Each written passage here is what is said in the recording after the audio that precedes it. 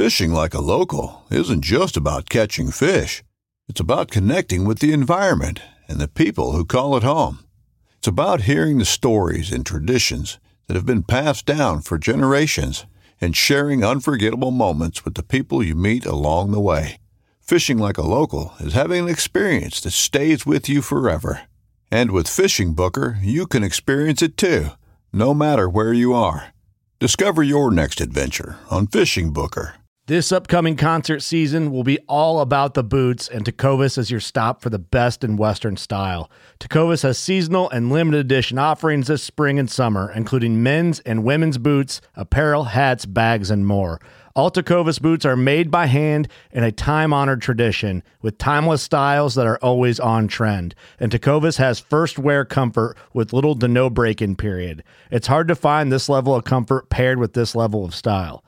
Stop by your local Tecovas store, have a complimentary drink or two, that's WCB style, and shop new styles. The smell of fresh leather and friendly staff are at your service. Many stores even have leather custom branding to make your boots truly personalized. And with regular live music and events, there's no in-store experience like it. If you can't make it into a store, just visit tecovas.com. That's TECOVAS.com. They offer free shipping on all boots, as well as free returns and exchanges, and ship right to your door. Go to tecovas.com and find your new favorite pair of boots today. This segment is brought to you by Jigmaster Jigs. When in doubt, get the jig out. Go to jigmasters.com and use promo code PNF20 and save 20% off your next jig order today. You're listening to Bass Fishing for Noobs on the Paddle and Fin podcast with your hosts Ryan Milford and Sean Lavery.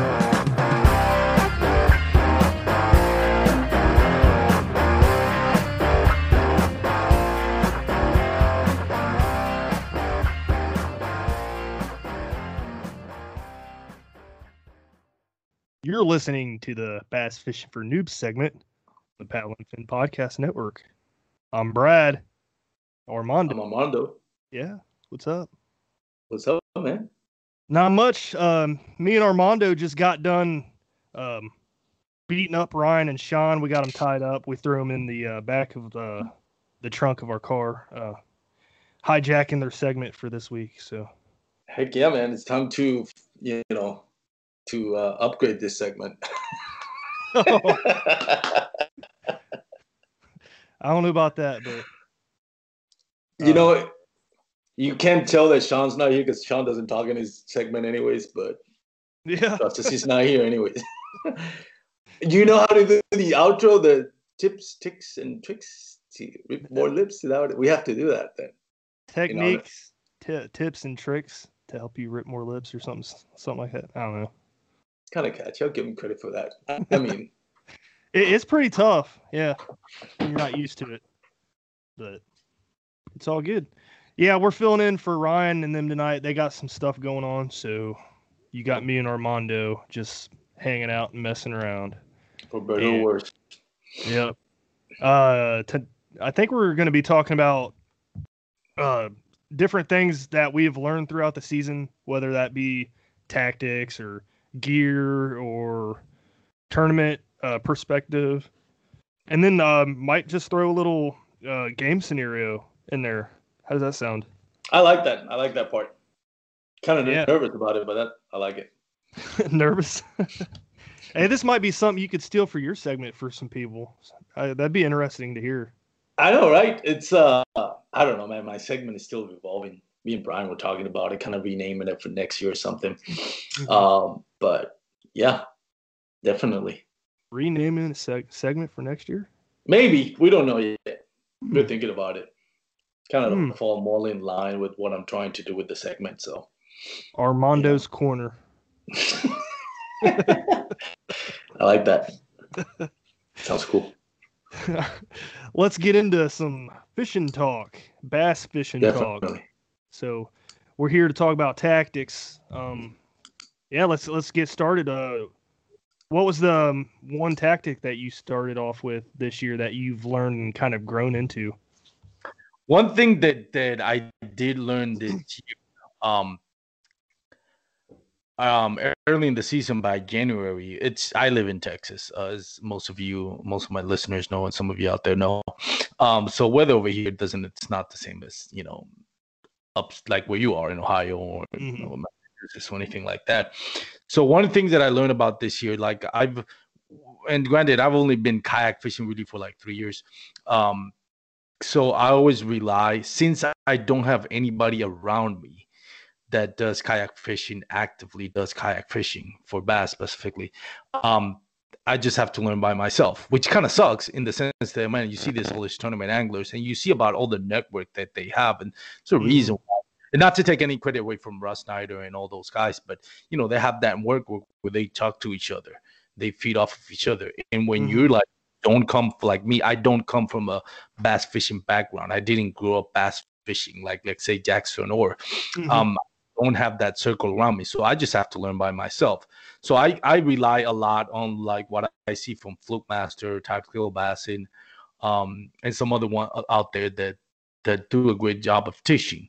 But they're always going to be in their region, and what works for them, which is not necessarily what works for me. And I know I'm kind of getting long-winded with this, but the point that I learned, and I explain all this because it may be obvious to some people that have been years doing this, are part of that click group, that have that network of information, or that are from this background, grew up kayak bass fishing. I'm sorry.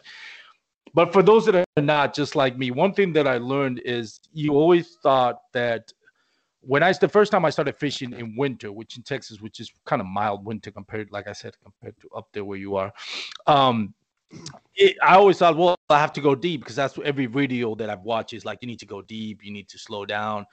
And this year I learned that that's not always the case. I've actually early in the season, in January and February, I was catching some big bass on shallow water, on 2 foot of water, at noon with buzz baits and spooks.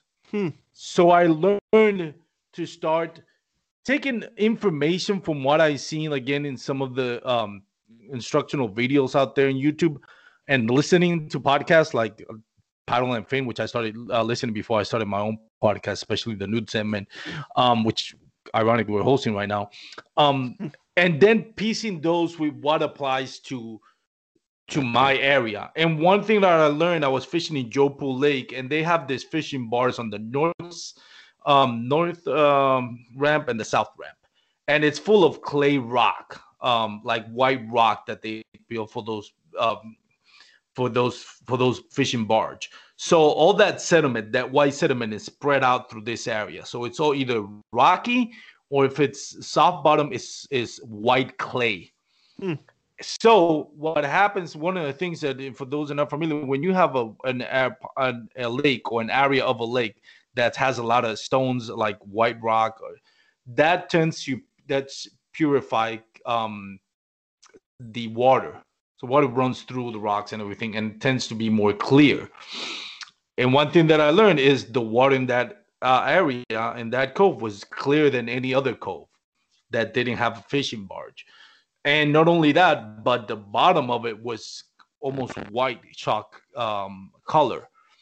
So what I learned was that on a mildly warm, I say mildly for Texas, like a 60 degree day, with no clouds in the sky, that area is prime for bass fishing, because the water clarity warms up the water and reflects, because since it's all stones there, clay stones and white rock, it purifies the water, so the water is clear. And not only that, but the bottom is white or rock, so it tends to heat, create this thermal climate where it's really warm in that, and they're really active. So that's one thing that I learned. Like, I don't always have to go deep in to find bass on winter. Like it tends, like I've learned that's a cliche. You have to look at the location where you are, how that lake affects it. And in that case, even that cove, because those 2 coves where the ramps are unique. There's no other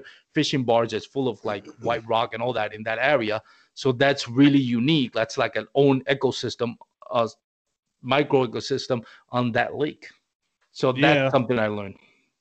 So two things that you did mention. You mentioned rock and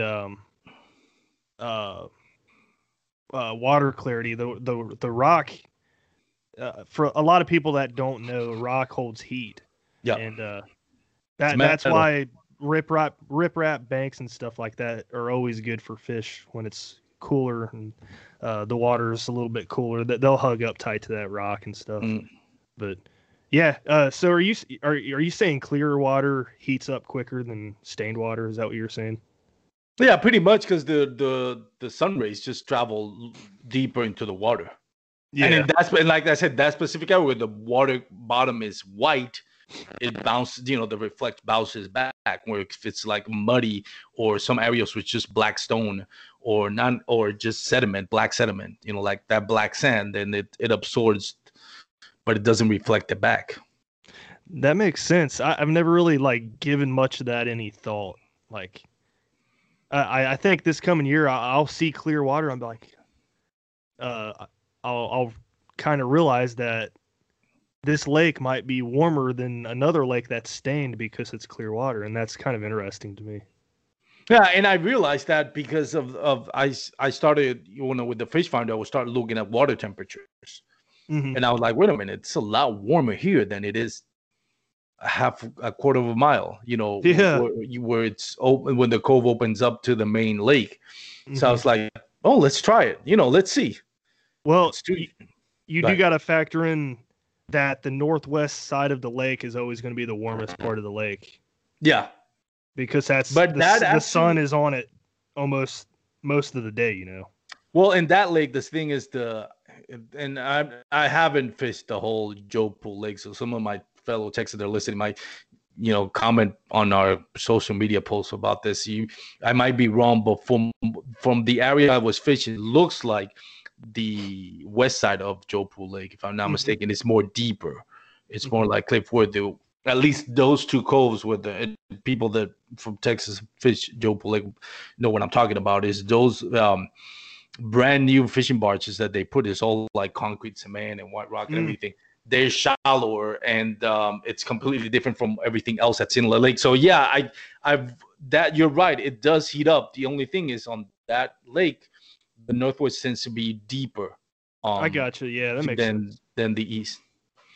I was thinking back to some of the lakes I fish, because we have coves that go off the main lake and stuff like every other lake, and it's always the west side of that cove that's always warmer than the other side, and it's always like 3 or 4 degrees difference, and it blows my mind.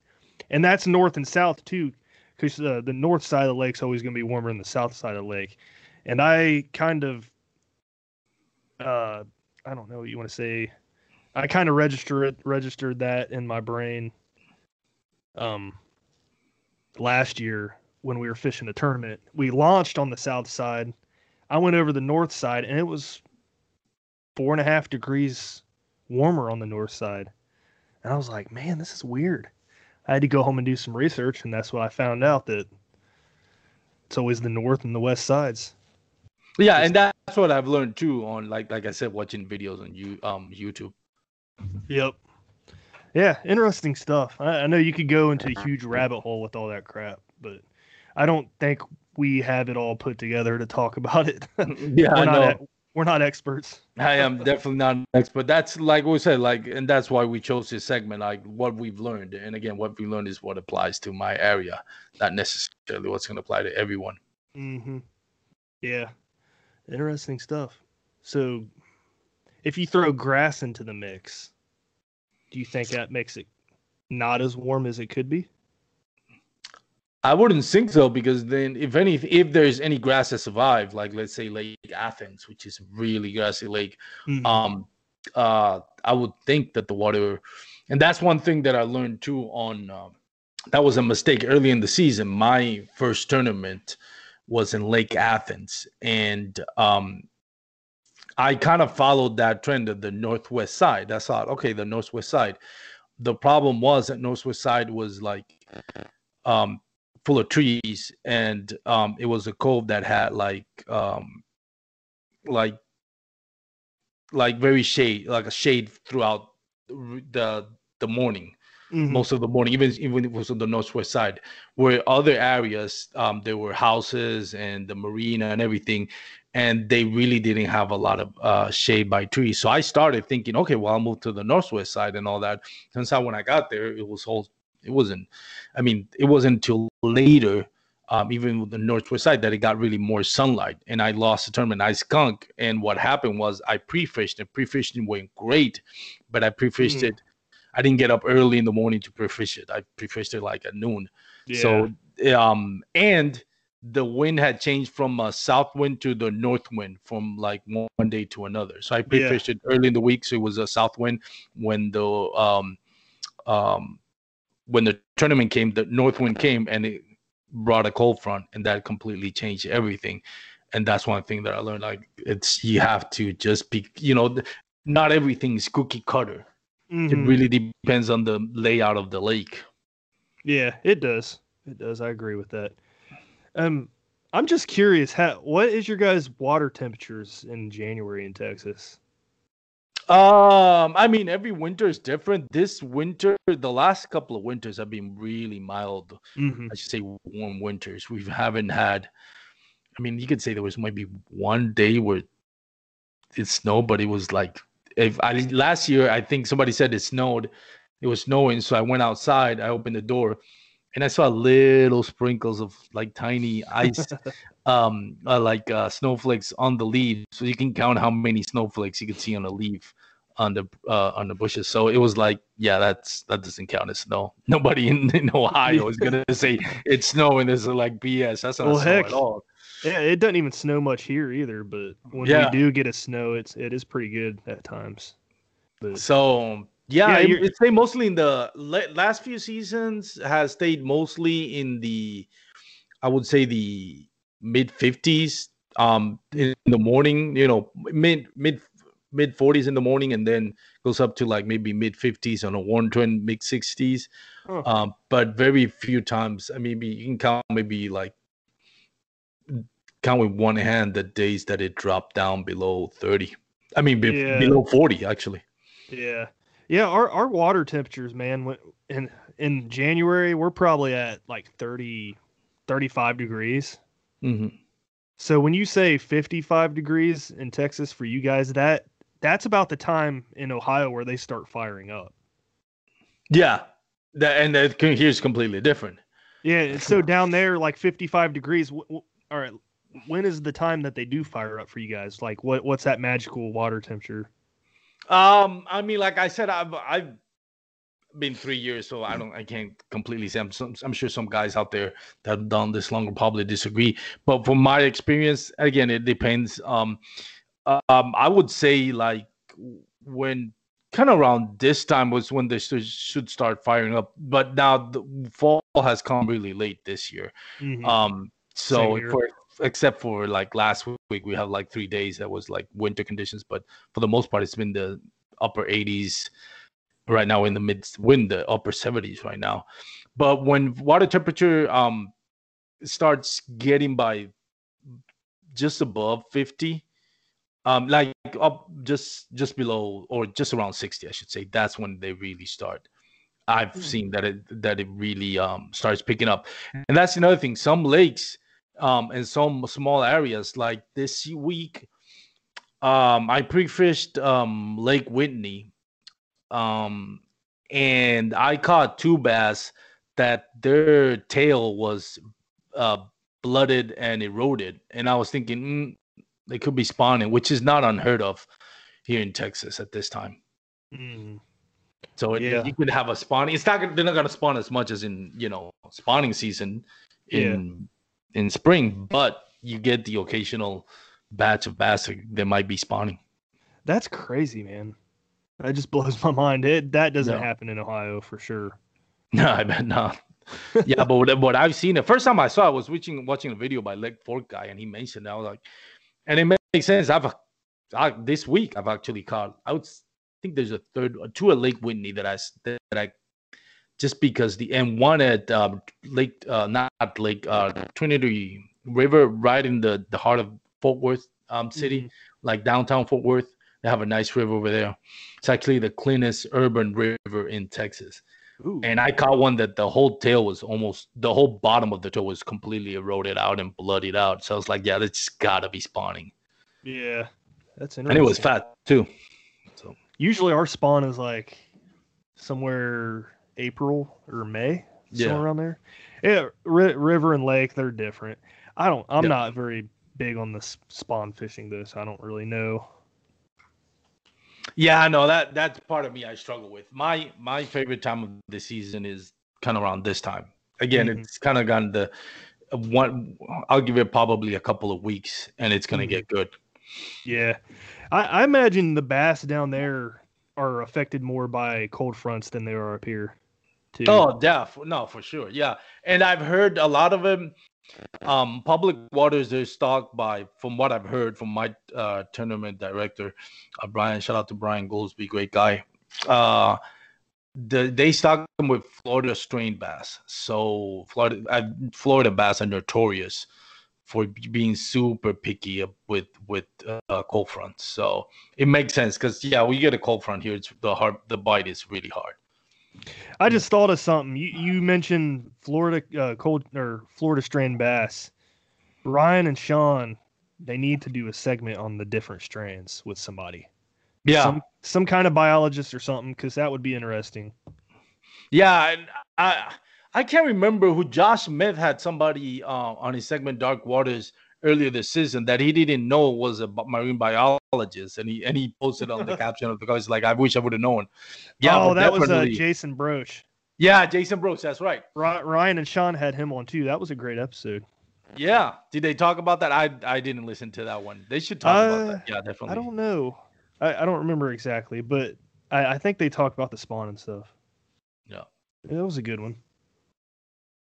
But yeah, so tournament perspective, anything you picked up on that helped you compete? Do more cast per minute. Yeah, cast per minute. Rob Pagnano, which shameless plug. That episode is airing this Wednesday with Rob Pagnano. Great, one of my favorite. Got him on? Yes, we didn't. Nice. We went into my segment is. And that's what we're gravitating to. That's what I'm talking about, Brian. I'm gravitating to what I used to have when I had my own podcast. Is have a segment of talking about people's life, like people, whether they're tournament anglers or social media content creators that do kayak fishing. I want to talk about their lives, their struggles, their ins and outs, and mix in a little bit of kayak fishing. I love talking about stuff like that. So we talked more about stuff of his personal life and everything, but we did touch on some subjects and of kayak fishing, of course, and his showing at the national KBF national championship and what he learned from Conant and Derek Brundle. And one of the things he highlighted was just that cast per minute, just constantly casting. He said that the last day, I think he just had to like throw sinkles on a little like on a light setup because he couldn't, like his arm just he burned out. So that's something that I've learned, just kind of constantly throwing stuff out there. Keep going. Don't stop. Yeah. There's a guy up here local to us. His name is John Graves. He actually used to be on the podcast with me when we started the Reel Down. He always preaches cast per minute, and he's in a Hobie, so of course that makes life a lot easier when a Hobie and you can just hands free it, boom, boom. He's throwing crankbaits as fast as he can and ripping them, and yeah, it's funny you mentioned that. Yeah, it's interesting. Like, and again, it's stuff that I'm still figuring that out. But I've always thought I always second guess. Well, if it's not working, then I have to try. And a lot of times it's just have a couple of things that are going to work in that condition. And just stick with it. Just keep going. But there's also the mentality of well, it's easier to catch fish with a Senko, but you can't just if you throw like a square bill or a chatterbait, and let's say the conditions are prime for either one, whether it's a fast moving bait or a weightless Senko. The reality is you're gonna do 20 more casts per minute. And I'm just throwing numbers out there, but you're gonna do like within an hour, you're gonna throw probably hundreds of casts more with a Senko with a fast moving bait than you would with weightless Senko. That's just what it is. And that's interesting too, because we're talking about search baits versus finesse baits. The time I bring out the search baits is when I'm pre-fishing. Yeah. If I find a fish, I don't fish that area anymore. I come back on tournament day and then I start throwing the finesse stuff. And that's one of the things I've learned this year, and that's helped me grow as an angler, tournament angler, locally. So that's interesting. Do you like? I've heard the first time I heard this was on Mike Elsa when he was again. And shout out to Josh Fish and Doc Waters when I think it was that podcast, or it could have been KBN.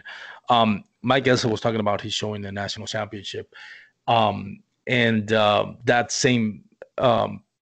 What we're talking about is all of a sudden I lost what was it that we just said? Mike Elsey, finesse fishing and search bait. Search bait, yes. Yeah. That he was God, I lost the train of thought right there. I had it in my mind. I think I know what you're talking about. Are you talking about when he was fishing around the cypress trees? Yeah, I think so. And he had to drag it around by pedaling around the tree, and he's just dragging it slowly. Yeah, pretty much. But yeah, I'm sorry, I lost my train of thought there. But yeah, that kind of mentality, you know, that it's just like keep throwing, and then that now I got it. Okay, I'm back online. Okay, so Mike Elsa, sorry, I don't know what happened to me. I was thinking about something that I wanted to say later, and I got confused. But anyways, Mike Elsa and I got blown away by it, that he didn't set the hook. Like, he would fish and not set the hook. And I was like, what the heck do you mean by that? I could not understand. It's like, what do you mean he didn't set the hook? Like, were you throwing crankbaits and not like, or was it that he's throwing Texas rig? What were you throwing that you weren't setting a hook on? Yeah. And that's why I learned about it. I don't know if I could ever do that, though. No, I've heard of guys doing that with Texas rigs, and there's no way I could not set a hook after feeling that bite. I mean, that takes a lot of patience. I had someone, I can't remember who it is. Was it? Too. Yeah. I think it might have been Chris Santoro. Jack fishing with Chris, I think. Yeah, way back in when you first started.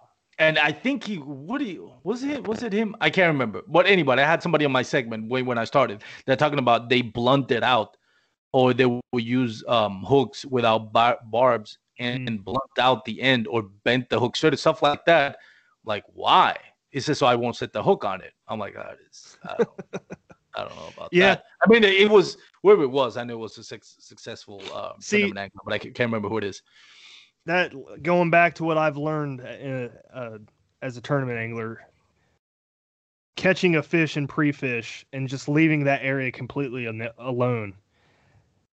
I know if I find one fish, I know there's going to be more in that area. You just got to find those areas that they're in that look exactly the same as where you caught that one fish. And I try to replicate that, whether it be in the same cove or in another cove or on the main lake somewhere. I'm more of a finesse guy in that aspect. I will pick up chatterbaits and stuff too, of course, but I'll always have the worm or the TRD on or something like that. But yeah, that's been one big thing I've learned about tournament fishing this year, and I think it's helped me a lot. That's a good point. I don't like what I started doing in my local tournaments now is I'll start pre-fishing it. Like, as soon as I end with one tournament, like, for example, the last tournament that I fished, as soon as that tournament fished, then I started focusing on the next one, which was, about, usually they have like 3 or 4 weeks. So I started every week going to that lake and figuring out a different spot. So so I had like 4 weeks of pre-fishing, and I would go like around 2 times a week, weather permitting. And then that week of the tournament, which is always on Saturdays, then I will go maybe one day, and hopefully I had some somewhat figured out, and I'll go just one day to check up to make that final decision which of the spots you know I'm gonna hit, because that's closer to the tournament day. So, and that's how I would decide how to do it. But yeah, I have to learn to be more disciplined of just letting it go. Yeah. You know, hey, I found the fish. Okay, that's it. Move on. Let's go to another spot now. Yep. It's hard to do, but man, Yeah. You don't want to wear your spots out. That's for sure. But and I think that's the balance too. I'm sorry, you were gonna say something. I don't want to get you out of your train of thought there. No. You sure? Not really. Yeah, you're good. That's one thing that I kind of like balance it out, because I love kayak fishing, whether it's a tournament or not. So, and I'm focused, and I'm gonna start focusing now also on doing some content creating, maybe some YouTubes for sponsors and stuff like that. And just because I enjoy it and for myself to document. And if some people out there like it, that's fine. If I get likes, if I get follows, that's fine. If not, I really don't. Okay, I'm not trying to be, you know, the super editing guy that's gonna blow everybody away with great editing. But just like to document things and then put them out there. And it's the balance of learning kayak fishing, learning to be tournament, and then still enjoying it. Because a lot of times, like you said, if I want to go out there because I enjoy it, but preparing for a tournament, you really take a little bit away from the enjoyment, in the sense that you're out there, cliche as it sounds, for the tug, and then you have to fight every instinct that say, no, I'm going to leave this spot alone now that so you're really taking away from your enjoyment. So that's one thing for those out there listening. It's great to come in as a tournament, because you learn to, especially for me, again, that I don't come from this bass fishing background.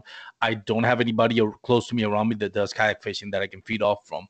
So the only day that I really go out there and fish with hammers is when there's tournament time.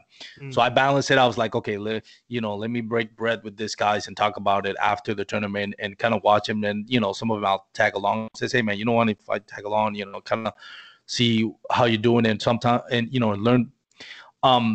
But at the same time, I learn more, but it's also a lot more sacrifice as far as enjoying kayak fishing. So for anybody that really loves this sport and has a passion for it, just know what you're getting into. Tournament fishing, even if you're not good at it, it's great to learn, because you get to break bread with some great anglers out there and learn. That's the best way to learn. If you go out fishing with an expert, that's the best way to learn. Yeah, and not only that, it pushes you to want to get better too. Yeah. After a while, you get tired of losing, man. You're just like, I don't want to do this. I want to get better. I want to win, and that at least me, that drives me. And I'm just like, no, top 10's not good enough. I want to win. Yeah, and that's a different mentality. Some people out there to go just enjoy fishing. I'm like, and that's fine. Oh, I'm not saying you're wrong at all. No, but it's just that I can mentality. do that. Yeah.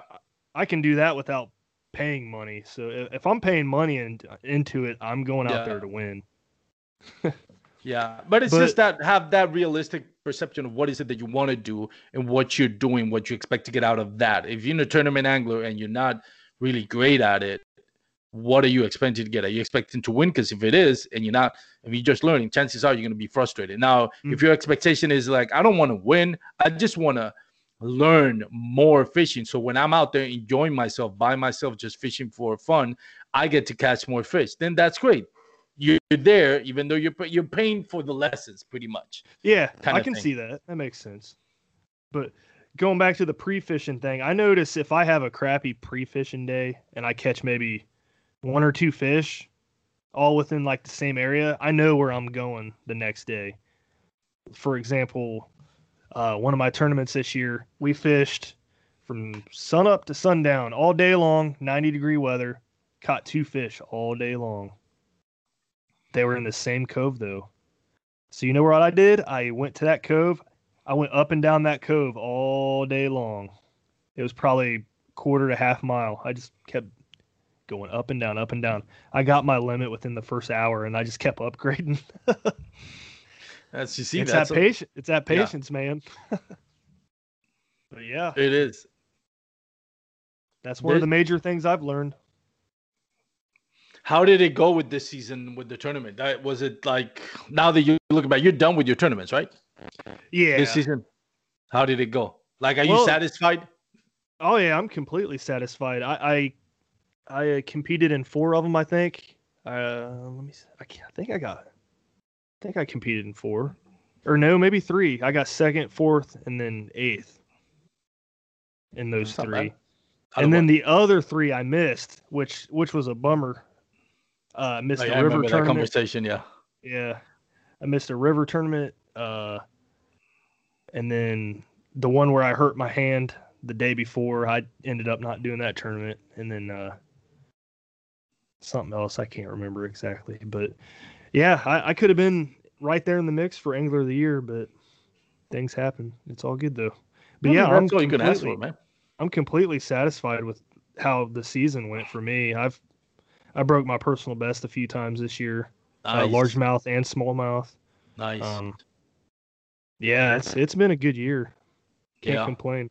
I didn't expect to get a 2nd, 4th, and 8th place, and especially in my trail, man. There's some good anglers in there. How many do you usually have on your trail competing? Oh man, we have at least 30 every tournament. The first one, nice, yeah. The first one we had 68, and then we had 40 plus a couple times. 40 plus a couple times. Nice. It's a big trail out here. Yeah, it's fun, man, and I enjoy the camaraderie and just learning, and hopefully next season, it's been a crazy 2020. God knows what 2021 is expecting us. Everybody thinking like, oh, it's gonna get better. I know, better, yeah, man. yeah. It's like I hope it does. I want to be positive, but honestly, it's right now. I'm like, whatever it is, it is. Just, you know what's cool though? In like 50 years, if podcasts are still around, people are going to come back to this and listen to it, and they're gonna be able to see the perspective of what we went through this whole year. You know what I mean? And they're gonna be like, "Oh, that's crazy. They had to go through all that." If we survive. God knows we'll be 50 years from now. It's like a time capsule, man. Yeah. The podcasts are like a time capsule. It's kind of cool. Yeah, it is now, man. With technology now, it's like everything's out there, Yeah. It's not like records that vinyl records or tapes that you get, those cassette tapes that get wrapped around like a bird's nest on those, and then this will stay there forever. Yeah, I would imagine. Yeah, it's cool. Like, I don't know, if I'm here in 50 years, I might circle back around and just listen to how stupid I sound. That Armando's full of crap. Oh yeah, I forgot about that Armando guy. I wonder what happened to him. That's funny. Speaking of big, so in general, not just tournament, I would assume if you're satisfied with your tournament, you're satisfied with your overall fishing experience on 2020. Or are you satisfied with overall your growth as an angler in 2020? And what's the one thing that stands out for you about 2020 related to kayak fishing, of course? Probably just the different bodies of water I fished. I have not traveled as much as I have this year, which is ironic because the year we're not supposed to travel, I've traveled the most I've ever traveled in my life. But yeah, I fished a lot of bodies of water. I fished multiple different rivers. I did a river tournament in Indiana and I did well, 17th out of 78. I was extremely happy about that one. Can't complain. Yeah, that was a highlight, man, because I got to hang out with 2 Paddle and Fin listeners, Josh Cravens and Nick Nicrelli. Great guys. Yeah, float the river with those guys. Yeah, we're good friends now. It's cool. Got to meet Josh Shrinko too, the Smalley Talk podcast host. That was awesome. There's some great podcasts out there, man. Yeah. And that's one thing I love about how Brian operates the Paddle and Fin is like we talked about it. There's no rivalry here, man. I've listened to almost every podcast. I don't listen to but I try to do shout out to also the guys at what's the name of it? Paddler's Playbook down in South Texas. They do I've more. Never listened to that one. This is great, very professional I love what they're doing out there. It's mostly saltwater, like marsh fishing, flounder, redfish, trout. But great podcast. They were recently on Dark Waters, on Josh Smith's Dark Waters. I'm a little behind on his, man. I need to catch up. It sucks. Josh Smith sucks. Nah, I love that guy. Have you He seen does suck, man. He calls me Big Bird. He sucks. See that guy. Those was super funny though. Have you seen him? I gotta haze him a little bit. Have you seen him do his shotgun? What is it? Shotgun and a beer. Yeah. Yeah. I feel sorry for him. I love his face after he does it. He's like, bitter beer face. What is his name? I forget. This guy from Pennsylvania. He cracked me up so bad, man. That guy's hilarious. I need to bring that guy to my podcast. I'm gonna shoot him a message. What's his name? PA. I forgot. You should see him trolling him on Instagram in his comments. Like last Jake post. Harshman. Yes. Yeah. He said, yeah, I remember my first beer too. That cracked me up, man. I was like, Jake Harshman, that guy's a savage. That guy's hilarious. I need to have Jake, if you're listening, I'm going to hit you up sometime soon to have you over to my podcast. I love that guy. He's a good interviewer. I enjoy him. I heard him on KBN and stuff like that before. Jake? Yeah. Yeah, he is. I enjoy the heck.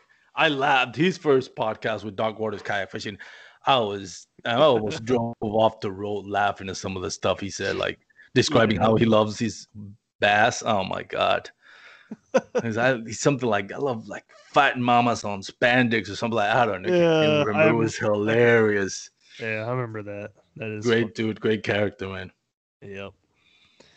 Well, we covered some things we've learned. So yeah, I guess scenario? we get into the scenario game. You got a scenario you want to throw up in the air, and we could talk about it. I'll let you start since you brought up the idea because I have no clue. All right. I'll see steal here. from you. Let's see. Bluebird skies, sunny, 82 degrees, water temperature is 78. Mm-hmm. No clouds in the sky at all. Let's see. A lot of grass in this lake, and the lake is not deep at all. What are the first three things you're gonna throw at these fish? I just had that exact scenario the day we do that Instagram takeover, me and Dustin in Wheeler Lake. So I can learn I can learn from Dustin what I've learned. Top water, just because they're gonna be looking for and again, credit to Dustin. I'm just going by how he catch 10. He pissed off a lot of people on that lake. Not a lot of people. They look like 5 guys, but 2 of them. I asked him, "Hey, how did it go after Dustin?" First, no, not good. But there's a guy over there who caught 10. I'm like, yeah, I was with that guy. It was funny though. Like they were like everybody struggled except Dustin, and he said he struggled. He was just throwing a fluke, wasn't he? He started so that's where I got off topic. So he started throwing like a frog in like 2 inches of water. It's crazy, like deep into grass, and they were biting it right there. And I was throwing it deeper because I thought, well, the water clarity. I mean, but it was early in the day, so I guess they weren't affected by that, and it really worked when they were wind blown. You know, the shores that were the wind was sheltered wasn't working that well, but when he started throwing it where there was wind sheltered, that's where they were. So I learned that top water, dark colors, because was water clarity, so it creates contrast, obviously creates that shade.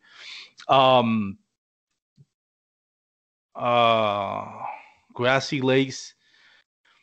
On the grass line, something that I'm really trying to get better at, Carolina rig, ribbon worm on a Carolina rig.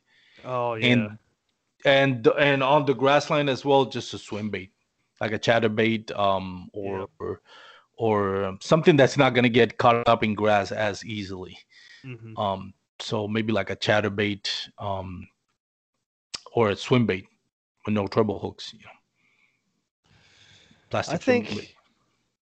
I think my 3 would be a buzz bait in the pockets wherever there's a clearing, where there's no grass. Mm. Technique I picked up on this year was like a weightless crawl imitation on a spinning rod, medium heavy. Throw that in that same clearing area and just let it fall on the edges of those grass lines. But it's weightless though? Like you put a weight on it? No, just completely weightless, just on a hook. And it slowly sinks. I mean, really slow. I got hit a couple of times on a lake here. That was exactly like how I described it. So that might be a go-to. And then probably a Texas rig worm that's pegged with a 1/4 ounce weight or something. Because I like to just like twitch that worm through grass, make it, you know. Yeah. That's that's one thing that I have to learn, to be patient. Like I was fishing with Catherine Fields in Lake Athens, and and Sher Carbassin too, and they were smoking me with. Sher was throwing I think it was I know it was a fluke. I'm trying to remember if it was a weightless fluke. I'll ask her, but I think it was a weightless fluke, and she was hammering it. I mean, she was catching a bunch of them. And then Catherine Fields was throwing weightless zinker on neck wacky rigged and without no weight, just the hook and the sinker. I'll give props to Catherine. I tried. I can't do it. It's like, God, I need to get better at this. I need to be more precise. Like especially a sinker. Like even like it was like I know it doesn't float. But still, it's Z-Man. It's super slow. And it's not even like a Senko that even without a weight, it goes down pretty quick. She was throwing that sinker, and I'm like that, and she gave me a couple, and I was like, I can't do it. I just can't do it. It takes forever to get down there. Yeah, I was like, but she was catching on them. Usually they hit it when it's falling real slow. You usually don't have to let it fall all the way down. So I'll usually just twitch it and let it pop back up and slowly sink down. I won't ever touch the bottom. Yeah, and that's the thing. I was like, I throw it, give it like 2-3 seconds, and I'm like, instinctively, I gotta twitch it. And she's Catherine, like, don't twitch it, let it fall. I'm like, I can't do it. I just can't do it. But man, I'm telling you that weightless, the fall on some of those baits, it's so slow and it drives bass nuts. Yeah. And it's fun. I'm getting better at it. I still can't use that, and I love it because they're so durable. But I still can't use that sinker from SEMA because it takes way too long. And I give them credit; those things will last you 100. They'll land you 100 bass before they get destroyed. Versus like Senko, it's almost $8. It'll last you one bite. You're lucky if it lands you one bite.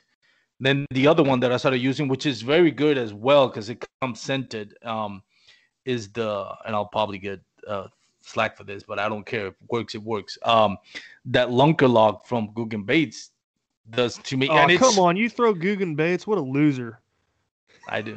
I'm telling you, they don't last. That Bandito bug will not last you more than one bite, but better believe you get a bite on it though. You will get a bite on it. Yeah. So the Lunker Logs I started using because they were cheaper than the Senkos, and they work just as well, and they come scented too. But the same thing, it's like, especially if you put the rubber bands in it, forget it. It one strike, it's all you're gonna get out of it. One strike. If you got one, you better land it because you're gonna lose it. Yeah, but with the baits being that soft, they tend to work a little better. I'm getting. Not work. The action's better. That's what I'm trying to say. I don't know if you've done this, but I've done it like in where I live, the complex. They have a pool, and usually I'll do it in winter. I'll go to the pool and then try baits out and see how they work. And the action on a Senko going down, there's nothing like it. And I tried the other ones that I'm using now is the Barclays, and I'm not a big fan of Berkeley's, but they got 2 baits. No, they got about 3 baits that I'm using. They're Pit Boss that I love. They're Senko style worms, and what was the other one? Oh, and those HD Craws, which I posted. Those HD Craws are money too, because it doesn't float, just the claws float. So it'll. Oh yeah. I love those, man. But that's I throw them out in the pool because it's clear water, obviously. Just watch them, and the action on a Yamamoto Senko is just, you get why they go crazy over it, because it's just it wiggles drastically all the way down compared to any other out there. It's like, yeah, no, I get it. I just wish there was a way to keep. But that's what a lot of people don't understand. People like hate on it. People hate on like maybe the Bandito Bug and the Yamamoto Senkos. Those are the two that get a lot of flack for not being durable at all. And I get it. I'm especially on this Senkos, because they're like $8. Mm-hmm. I wish they would last more, but the problem is they'll build it any different. They're not gonna get that same action. That's why Berkeley's bait, jump bait, even the Lunkalocks don't get that much action and that same result. Some people out there might say they may have in their lake better results with other one. Good for you if you don't have to spend those $8. But when you look at it, I challenge anybody, look at it on Clearwater. You're gonna see why those Yamasenkos work so great. They have a lot of action, and descent is a lot quicker. Interesting. That's one technique I've never thrown, and I need to get into that. But which one? Just the wacky rig Senko. You haven't done it? Oh, well, because you do fish more in rivers, right? I would think that. Yeah. Well, would that people throw them in the river? I just tend to like swim baits and stuff a little bit more. Who was it? You or this same segment that had somebody talking about river and smallmouth? They said I don't throw a Senko unless I see them. Like it was like 1% of time he throws away less Senko. It was fishing in rivers. Yeah, for smallmouth. I think that was my buddy from Witty Outdoors. Yeah, that one. Yeah, that was what he was talking about. Yeah. Yeah. So I thought that was interesting. Yeah, it is. But let's do another scenario real quick, and then we'll wrap it up. How about that? Yes. All right. So you're on a really muddy lake, probably 6 inches of visibility. Jackhammer, black and blue. It's really, it's overcast. It's 50 degrees. Black and blue. It's 50 degrees. Ooh, and then the water temperature is around 55. Oh, Jackhammer, black and blues. If you would have gone something like more like colder, then I probably might, just because probably something that's slower in base. But no, Jackhammer, black and blue, all day. How do you feel about chartreuse and white in dirty water? Have I had success with the chartreuse on dirty water? I'm trying to think the way. I've tried it, and I've had some success. I still go to the black and blue. Black and blue, even on Jake Harshman again, PA kayak fishing. Forgot his name. You were talking about that on my post for Instagram. Like they came up with so they have the jackhammer now with the stealth blade, right? Yeah. And he was telling me, well, I don't know why they make it on, if it's supposed to be stealth, why they do it in black and blue. I'm like, I've thrown black and blue on clear water, and it works great. Black and blue works on everything. Everybody says like, oh, you have to throw on dark water. Throw black and blue on clear water. Dude, that thing will still get strike. Oh yeah, I just had this conversation with a buddy as well, and I throw black and blue in all water conditions. Yeah, it don't matter. Even if I'm throwing a finesse TRD or a Texas rig worm, I'll still throw a black and blue worm in the grass. I love it. Yeah, even if it's clear water. Oh yeah, and the grass too. I don't like throwing the green pumpkin on green water on where there's a lot of vegetation, because I think a lot of times it camouflages too much. It could, it could. So I like throwing black and blue. That's what I've had more success. So something depending too. If it's sunny, then something with flakes. Watermelon, pumpkin red, or something like that. But if it's like clear water, if it's like vegetation with like clear skies, I'll throw black and blue. Yeah. I completely agree with you too. If we're fishing muddy water, I'm grabbing that chatterbait first. But I will give you this little bit of information that I figured out kind of. Go ahead. Glenn Young hit on it when we had the chatterbaits episode. I was using the Project Z with a turbo curl. And since the Project Z is a bigger profile than the jackhammer, I tend to like that better in muddy water for that reason. And then you add the turbo crawl onto it. It just gives like this bigger looking profile, and I just think it works better when the that makes water sense. is super muddy. Yeah, they that project, see, that's still like a chatterbait for jackhammer for Z-Man, right? They have like 100, I'd say hundreds. They have like half a dozen type of seamen, right? We were talking about that on my segment too. It was your segment they were talking about. Yep. Yeah, that was yours.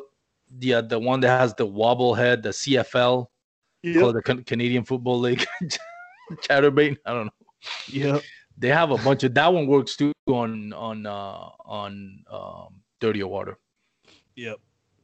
Yeah, it's chatterbait's good in general, man. I love that bait.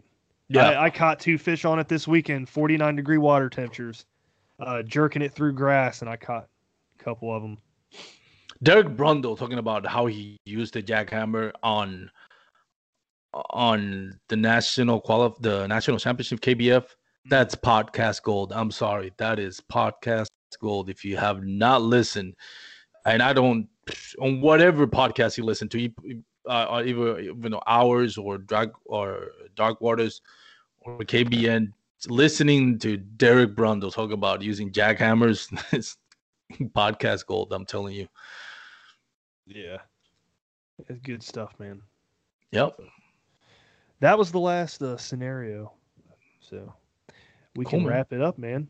We did almost an hour. Yeah, I think so. We probably Brian will probably fire those 2 knuckleheads. We're gonna have to do more work with no pay. Yeah, I don't know. We got to nail this outro. Oh yeah. If we don't nail the outro, I think Brian will fire us too. Hold up. We have to. Let's listen. I know what it is. Well, are you sure though? Don't be too cocky. I do. We need to get. I'm looking for an episode that we have at the tips, tricks. It's just his soft voice. He has such a soft voice, man. He's. Don't forget to check out the YouTube channel. We got a question Brian with his outro. Get out of here, Brian. Nobody wants to listen to you. No, really. I got it though, dude. Okay, you got it? We got it. Go ahead. All right. You got anything else to add? No, man. Wear your PFDs. Be safe out in the water. Enjoy I've been saying this on my podcast lately. Remember 120 rule. Stay warm. Fall in the water. Make sure you don't get hypothermia. So 120 rule always. Good rules to follow right there. Yep. With that said, this has been the Bass Fishing for Noobs segment, bringing you the techniques, the tricks, and the tips to help you rip more lips. Nailed it! See ya! Peace! Thanks for tuning in to another killer episode on Paddle and Fin. Don't forget to go check out our website at paddle_and fin.com. Don't forget to check out the YouTube channel at Paddle and Fin. If you got a question, comment, want to hear from a future guest on a future episode, feel free to email us at paddle_and fin@gmail.com. Don't forget to follow us on social media at Paddle and Fin on Facebook and Instagram. Shout out to our show supporters, Angler. The Angler button and app just makes for a better time on the water and creates a virtual logbook for every fishing outing out on the water. Shout out to Rocktown Adventures, located in Northern Illinois, for all your kayaking, camping, and hiking needs. TRC Covers, protect your investment. Catch Products, shout out to Catch Products. Go to catchproducts.com and put the Paddle and Fin logo directly on your catch board. Shout out to Jigmasters Jigs. When in doubt, get the jig out. Go to jigmasters.com, use promo code PNF20 and save 20% on all your jig and tackle needs.